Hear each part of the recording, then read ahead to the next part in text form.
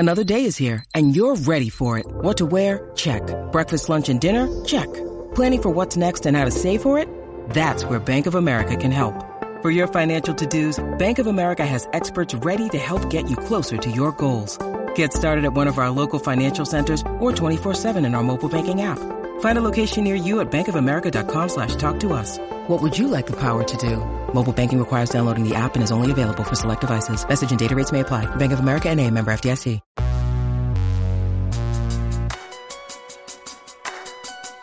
Hello, I am songwriter and activist Justin Tranter, and this is the LSQ Podcast.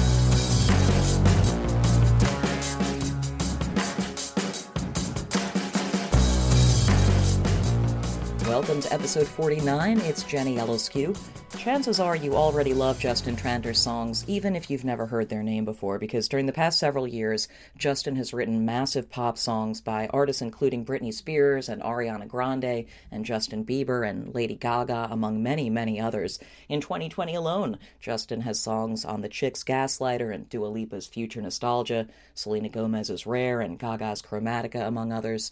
And Justin also recently opened their own studio and has a record label and publishing company called Facet as a vehicle for them to discover and support a diverse roster of up-and-coming artists and producers and songwriters. And also, this is very cool, late last year, Justin received the ACLU Bill of Rights Award for their prolific work and activism, and they were the first gender non-conforming person to ever win that award. In this conversation, which we're about to begin, we talk about childhood obsessions that inform Justin's creative sensibility, The Little Mermaid, the musical Annie, and female tennis champs like Monica Seles. And we discuss their old band, Semi-Precious Weapons, as well as, of course, getting into their songwriting process and how it has evolved. Let's get into it. Welcome, Justin Tranter, to the LSQ Podcast. Thank you so much for having me. Thank you for connecting with me this newfangled way, which is not all that newfangled, but is for me an old school Luddite. It's very new. Would you say fandangled? It's very new for me too. I am like a songwriter. I am not a songwriter producer. Me and computers we're not friends. So, like, even just Zoom is really confusing for me, but I'm feeling pretty good about it. Yeah, you're doing great so far. For listeners, before we started recording, Justin said that they don't even have a computer at home. And, no. I mean, truly, so how do you do stuff? I mean, what do you do all day? So through the quarantine or shutdown or stay at home, whatever we're supposed to, safe at home, whatever the many names we have for this, I've just been writing on FaceTime. I've just been talking on the phone. I've just been texting ideas back and forth. And then before shutdown, I was always collaborating with a producer. So there would always be someone in the room running a computer, or at least an engineer who was running me and computers we're not girlfriends, and we're never going to be. But I have to say, like, pretty proud of myself that I got a computer here. It's all happening. That's very exciting. I'm delighted. So wait, a couple of things I want to talk about right from the outset, since obviously we're in this circumstance. One is that I know you just opened your studio here in LA. Was that in January?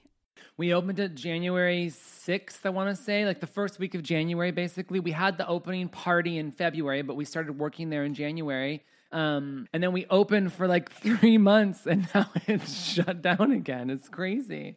Oh my God. Were you fully in there working on projects? Are you sort of just, there's stuff that you just had to kind of pause and go? Yeah, stuff we had to pause. Luckily there's, I've been super fortunate that I'm executive producing the BB Rexa album with her. She's an amazing writer, producer. She's everything. And that album, we were basically, we were done writing for the most part. There was a couple little tweaks here and there that we were able to do over the phone, over FaceTime, text lyrics back and forth. But certain projects, it's they just kind of had to stop where they were. And now people are trying to, certain artists are getting their main team, everyone gets tested, and then, then not it also makes me, well, one, my mom and dad were both with me, but now my dad had to go back to work, so he's not staying here right now, but my mom is still here, so I'm trying to be like extra careful about it. Yeah. She's 73, so it's like I need to take it really seriously. But people are starting to work, which I think is okay, but also makes me nervous because I'm like, okay, you all get tested to work together, but like there's grocery stores, there's gas stations, while my mom's here, I'm just anything that we were working on, if I can't do it virtually, because some stuff you just can't do virtually. It's on hold until my mom is no longer here because it's not worth it for me to put my mom's health at risk. How many projects are you usually working on at any one time? You know, it depends. I'm at this place in my career now where, of course, you know, with the huge pop stars I love, you know, if they want 2 days, great. If they want a week, great, blah, blah, blah. But for the most part, I'm trying to like really now invest in projects creatively and with my time that like I'm really a part of.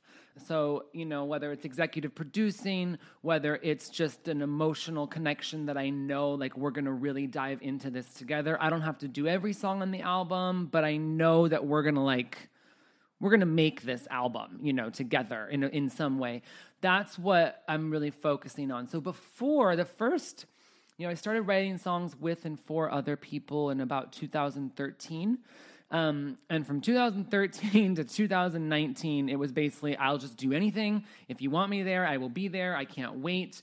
I will just 1 day, 10 days, 6 weeks, a half a day, I'm there. Now it's like I'm trying to, I just want to like, that sort of super hustle, just trying to chase for the singles.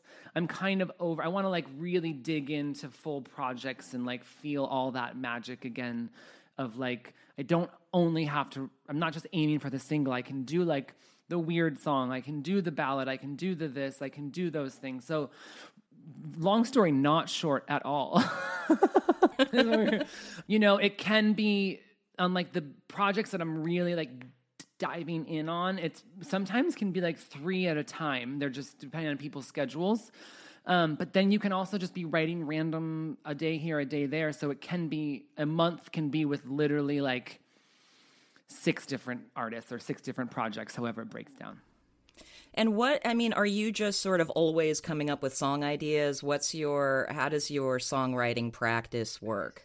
Yeah, you know, it was always when I was writing for my band or first started writing with and for other people, I was always like taking down notes every day of like things I read, things I saw, things my friends said, things in a TV show to try to find these ideas. But the more that my career progresses, I'm finding so much joy in really making sure the artists that I'm writing with or writing for, that I really talk to them and figure out what they actually want to say.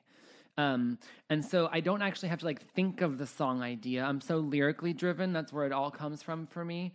That I'll just talk to the artist and figure out and find the song title in our conversation, or at least find the main concept in our conversation. And so that's how I've been doing it. For the last couple years now. And of course every now and then something will hit me or I'll be inspired by something that'll go, oh, that should be a song one day. But for the most part, it's about really serving the artist and making them feel like no one else in the world could sing this song but them at this point in time. When you started doing that kind of collaboration, writing with and for artists, was that already something that you had kind of imagined would be a use for your musical skills, or were you still at that point like, I'd rather be the artist? You know, it's very, I had always thought about it. You know, it really, like Linda Perry's story was always super inspiring to me, how she had Four Non Blondes and they had that huge hit. To me, the whole album was huge, but to the world, you know, there was just the Hey, Hey, Hey, What's Going On song, which is, I think, amazing still to this day. And then, you know, a couple years later, all of a sudden she was writing for Pink. She was writing for Christina Aguilera. And, you know, she really kind of like became like the it person of a big chunk of time for songwriting. And that to me was like, I was like, oh, that's cool. I could see myself doing that. but it wasn't the goal yet. I was still going hard on the band. We were just kind of faced with this perfect storm of bad business people in our lives. We all still get along great. We text on our group text that we've had for 10 years. We text on that group text at least 3-4 times a week still. So we were always great. We were living together for the last 2-3 years of the band. And there was just all this like nonsense though in our business life that was making it more and more difficult to move forward. And about a year before we called it quits, the person that signed us to our publishing deal at Warner Chappell, he left the company. And we were like, oh God, we've been dropped from like 3 record deals. It ended up being 4 record deals, don't worry. But at the time, it was only 3. And we were like, ugh. And now the publishing deal's getting shitty. Like, this is not good. But it actually was good because this person came in named Katie Vinton to take his place at the publishing company. And, I went and played her the new album for the band, which was leaning a lot more pop, alternative pop, but a lot more pop than we'd ever done before. It was very throwback 70s, like nothing programmed, just all live instruments, guitars, blah, blah, blah, blah. And she kind of heard the new album with this alternative pop sound and was like, well, have you ever thought about writing like with and for other people? Is that something you would be interested in doing? Because I don't work at your record label. I can't make them release this album that I think is really good. But what I can do is put you in sessions to write with and for other people. So I said, okay. And it sounds like a happy accident, which that part was, but then I had to work my ass off. It wasn't just like I said, okay, and then all of a sudden my life changed. I had to go to 8 sessions a week, and I don't know how to drive, and I was really, really broke. So getting around LA to like multiple sessions in one day was really a special challenge, but I made it happen.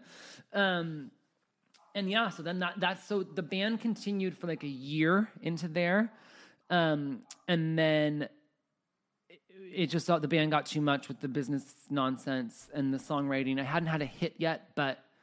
And did you move here? Did you move here kind of knowing like this was the place to come if you were going to be trying to do a lot of collaborating, or you were coming here anyway? We were coming. The band had moved here to make our last album. We didn't know it was our last album, but it was our last album with Tricky Stewart. And Tricky Stewart obviously is an amazing. Rihanna's Umbrella, Beyonce's Single Ladies, more and many, many, many amazing hits. And he was Atlanta-based, but he was living in LA at the time because he was doing a bunch of stuff here. And so we moved to LA to work with him. And kind of that last album, he basically sent me and my band members to work with a bunch of different producers, a couple different songwriters to collaborate with, but mainly different producers. And I kind of learned how the LA pop scene works with all these amazing, endless collaborations until you really find your team. And so when I started writing for other people, I was like, oh, okay, I get it. Like, this is the circuit that I was on as a band. Now I'm doing it, but on the other side of it, as a songwriter, which was really amazing.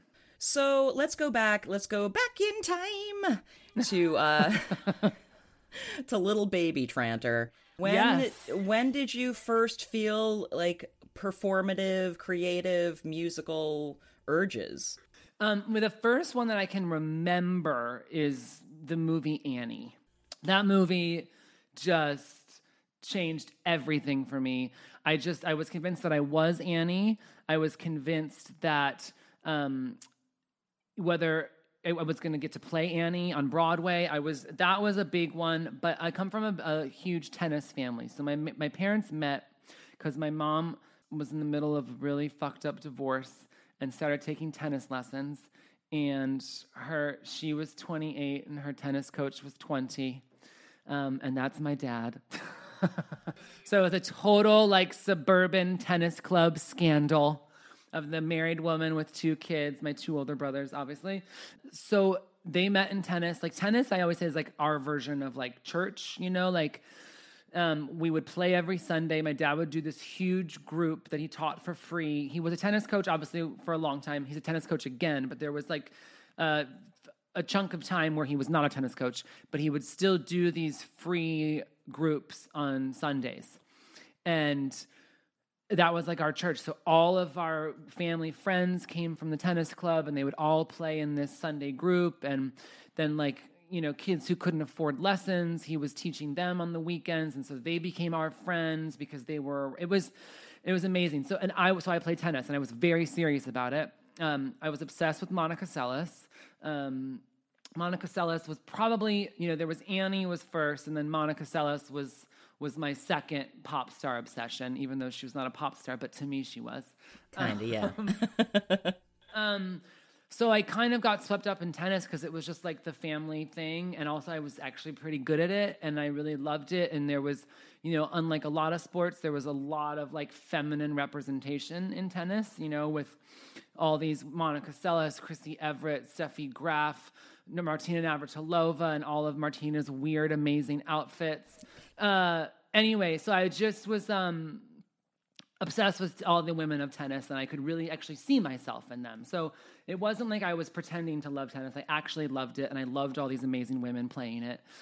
And then The Little Mermaid came out, and it was just lights out. And I couldn't stop singing. I couldn't stop anything Little Mermaid related. But it was still all within the house. You know, the bullying was so bad at public school.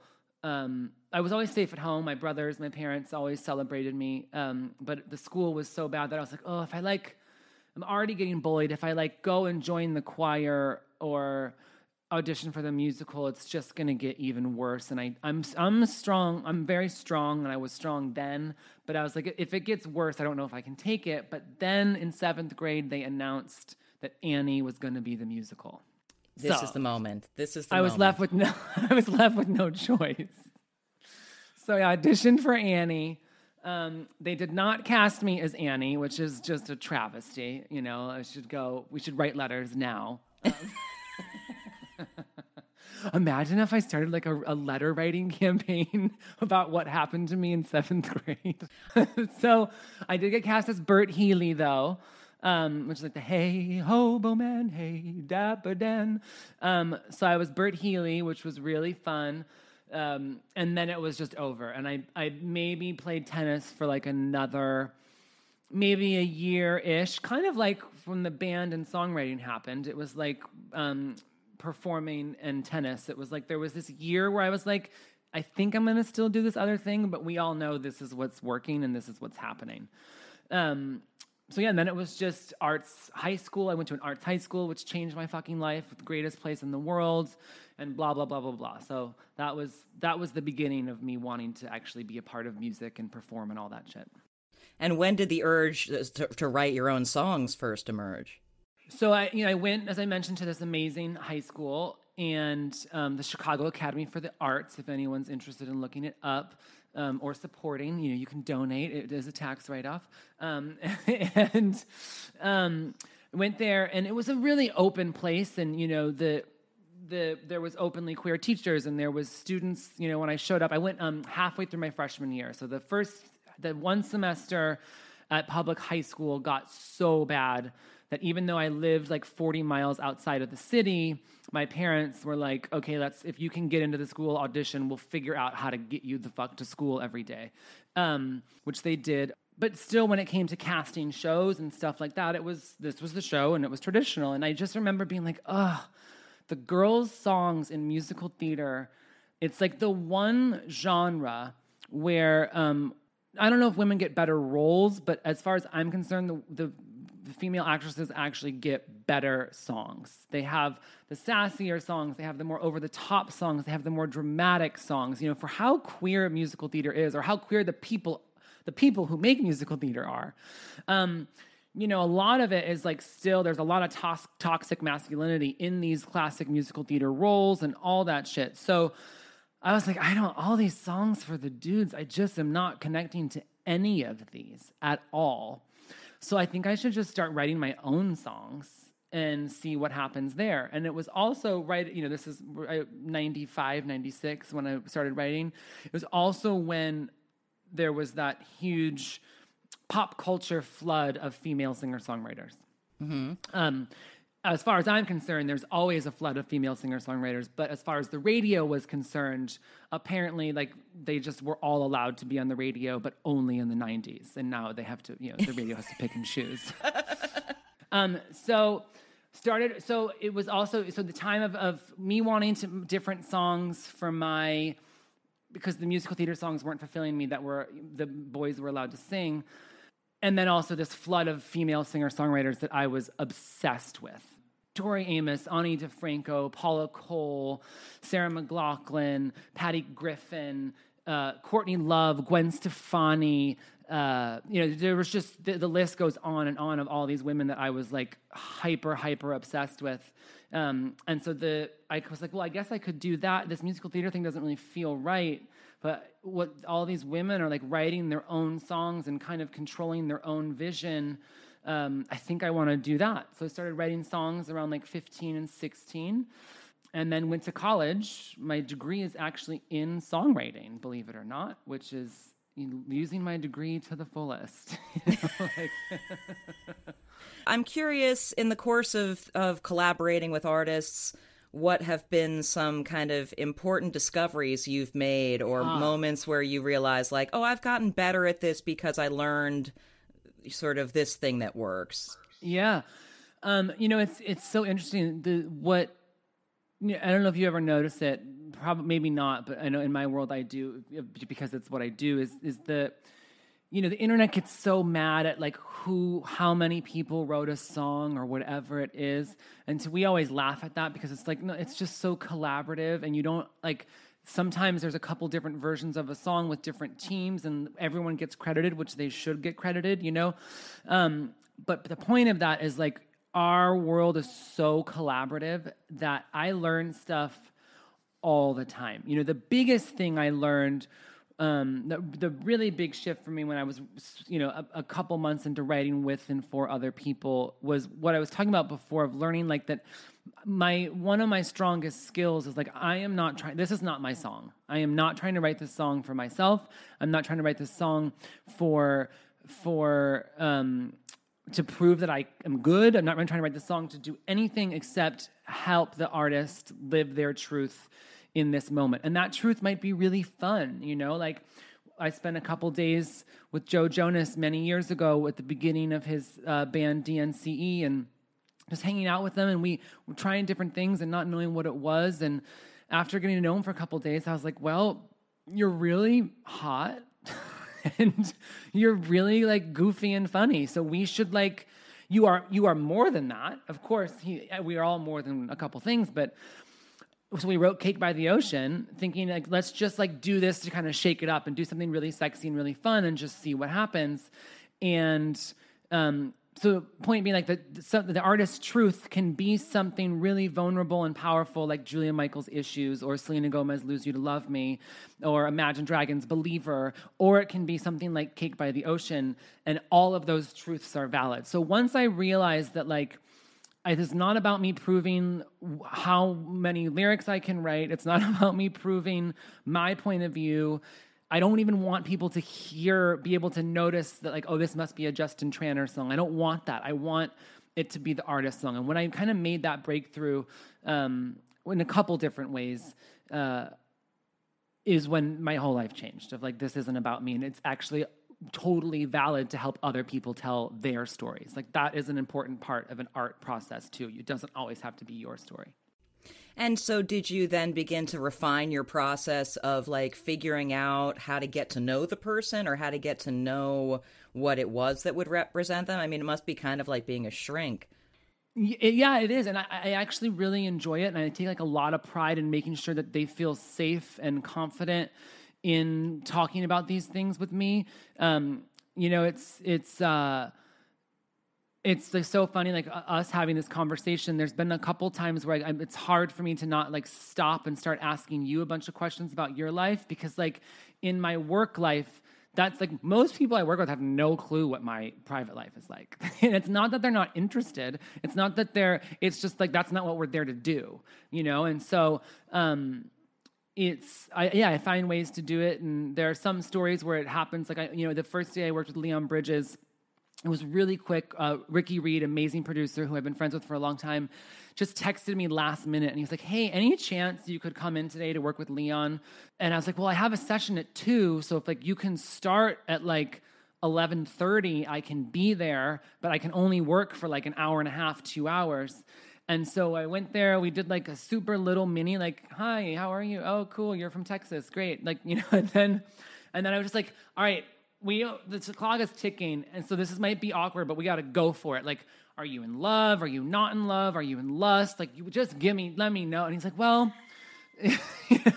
there is this person, and like, I don't know what it is yet, but it's just kind of feeling like it might be something.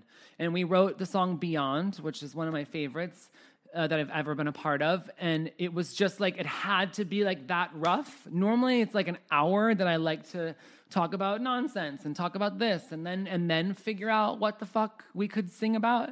But that one was literally like, oh, cool, Texas, love Texas. Okay, so what's happening?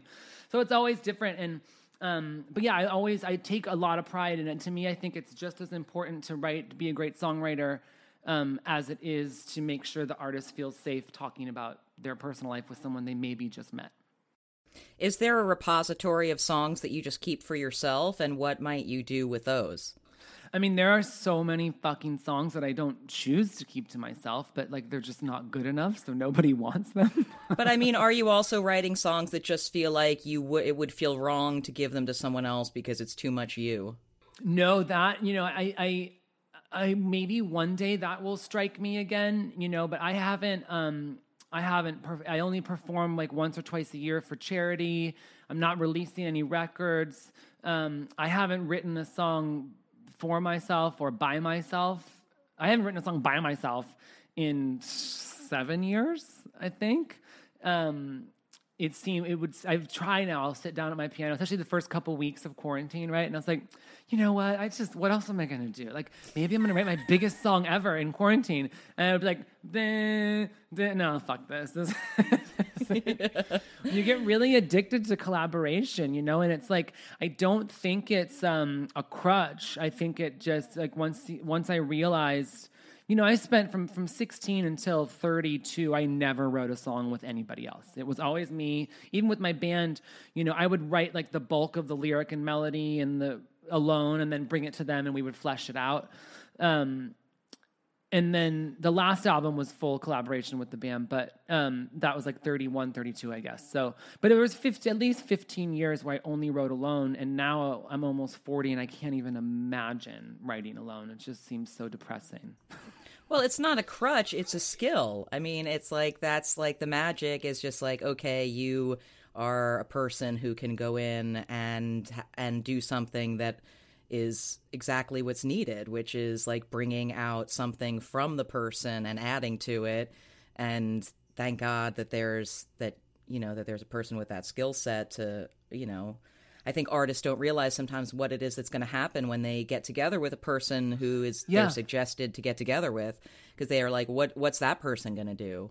And it's like that person's going to ask you some smart questions or like pick up your energy and like help you tap into something. Yeah. No, it is. And what's great is you're seeing now. When I first started, it was pretty much a lot of pitch songs. We were just pitching songs to artists and hoping they would want them. And, but it was interesting because when I first met Julia Michaels, she wasn't releasing her own music yet. But we were still writing those songs like they were hers. It was really coming from her stories, what she was going through. And I think that there is an age thing there. When I met her, she was 19, about to be 20. I was 33, 34, somewhere in there. And like, when you're young, like, there are stories that you have to tell or you're gonna explode. Right. Whether you're a songwriter, whatever writer, a painter, whether you put it on your Instagram or Twitter, when you are that age, like, you have to let those things out. And it was like, that was a big turning point for me of realizing like, okay, this is so cool. What my even though we're giving these songs to other people, we are writing her life. We are diving into her stories, her vibe, her style, and I am here to elevate and focus that. And that was like a big change for me.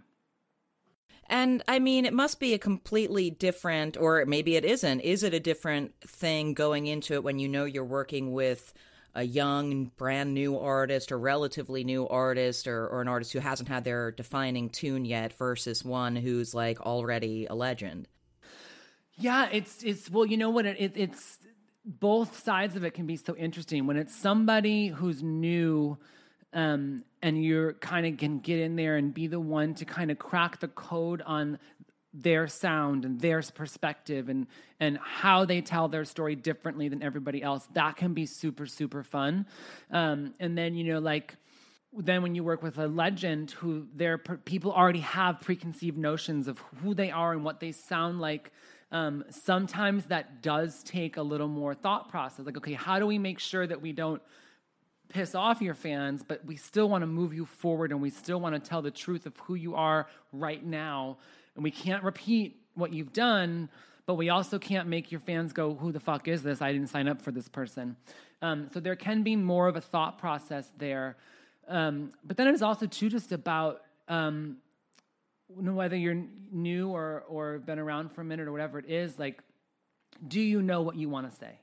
And if you don't know what you want to say, are you open to having somebody else help you figure that out with you? And, you know, insecurity comes into play to every collaboration. If someone's too insecure to make a decision about what they want to say or what they want to do or what they want it to sound like, then it can get real fucking messy real quick. And what about just like songs you've been impressed by recently that aren't your own? What have been and are there writers who do the kind of collaboration that you do that are coming up that you think are really impressive? Yeah, there's some amazing writers. A young woman named Kennedy. I've worked with her on Dua Lipa, Ariana Grande, Jonas Brothers. She's done a whole bunch without me as well. She's amazing. A young woman named Amy Allen, who's had a couple huge hits. I just think she's really amazing. Sarah Aarons, really special. Young woman named Jazzy, who's just fucking killing it. As you can see, I really only care what women have to say. I'm never really interested in male songwriters, ever. That's not changing. Yeah, songs that I've really loved. I mean, I listen to, you know, I love the new Jason Isbell record. I listen to, for my personal life, I listen to like folk music, alternative country. That's kind of my thing. Lucinda Williams' new record is fantastic. I mean, she's always fantastic. I actually met her. Well, met her is a big overstatement. I was in Nashville for a writing camp. We all went to this big dinner. And another amazing songwriter, shout out a woman named Audra May, also one of the best singers alive. And so it was a bunch of people in this Nashville camp I didn't know, but me and Audra are very close. And me and Audra were walking out, and I was like, is that fucking Lucinda Williams? Is that Lucinda Williams just standing in this parking lot? She was like, pretty sure it is. And I was like, I have to. And one of the reasons my band signed to Warner Chappell was there's this guy who still works there, he's amazing, named Greg Souders, who has been in a bunch of alt country bands, and he's just the fucking shit. The Long Riders, I think I get that name right. He's amazing. He used to be married to Lucinda, and I was like, but they're still on good terms, right? And so I was like, but you probably should never bring up someone's ex-husband when you first meet them. It's probably not a good thing. I've never been married, but if someone brought up one of my exes, I'd be like, okay, nice to meet you. Like, he's my ex for a reason. Like, shut up. But so I went up to her and I was like, hi, I'm Justin Tranter. I make pop music. You know, I work with Greg Souders, your ex-husband. and she was like, cool. And it's like, I've seen you live like 5 times. I think you're amazing. But I think in Nashville, like, people play it a lot cooler there because it's just like, let everyone respect their space. And I did not respect her space. And I name dropped her ex-husband and made a fucking ass of myself. I bet she didn't even blink. I shared a joint with her once in Austin with like other people, but passing a joint to and from the hand of Lucinda Williams, I will not soon forget. I can one up you. The first time I met Mark Ronson, he burned me with a cigarette.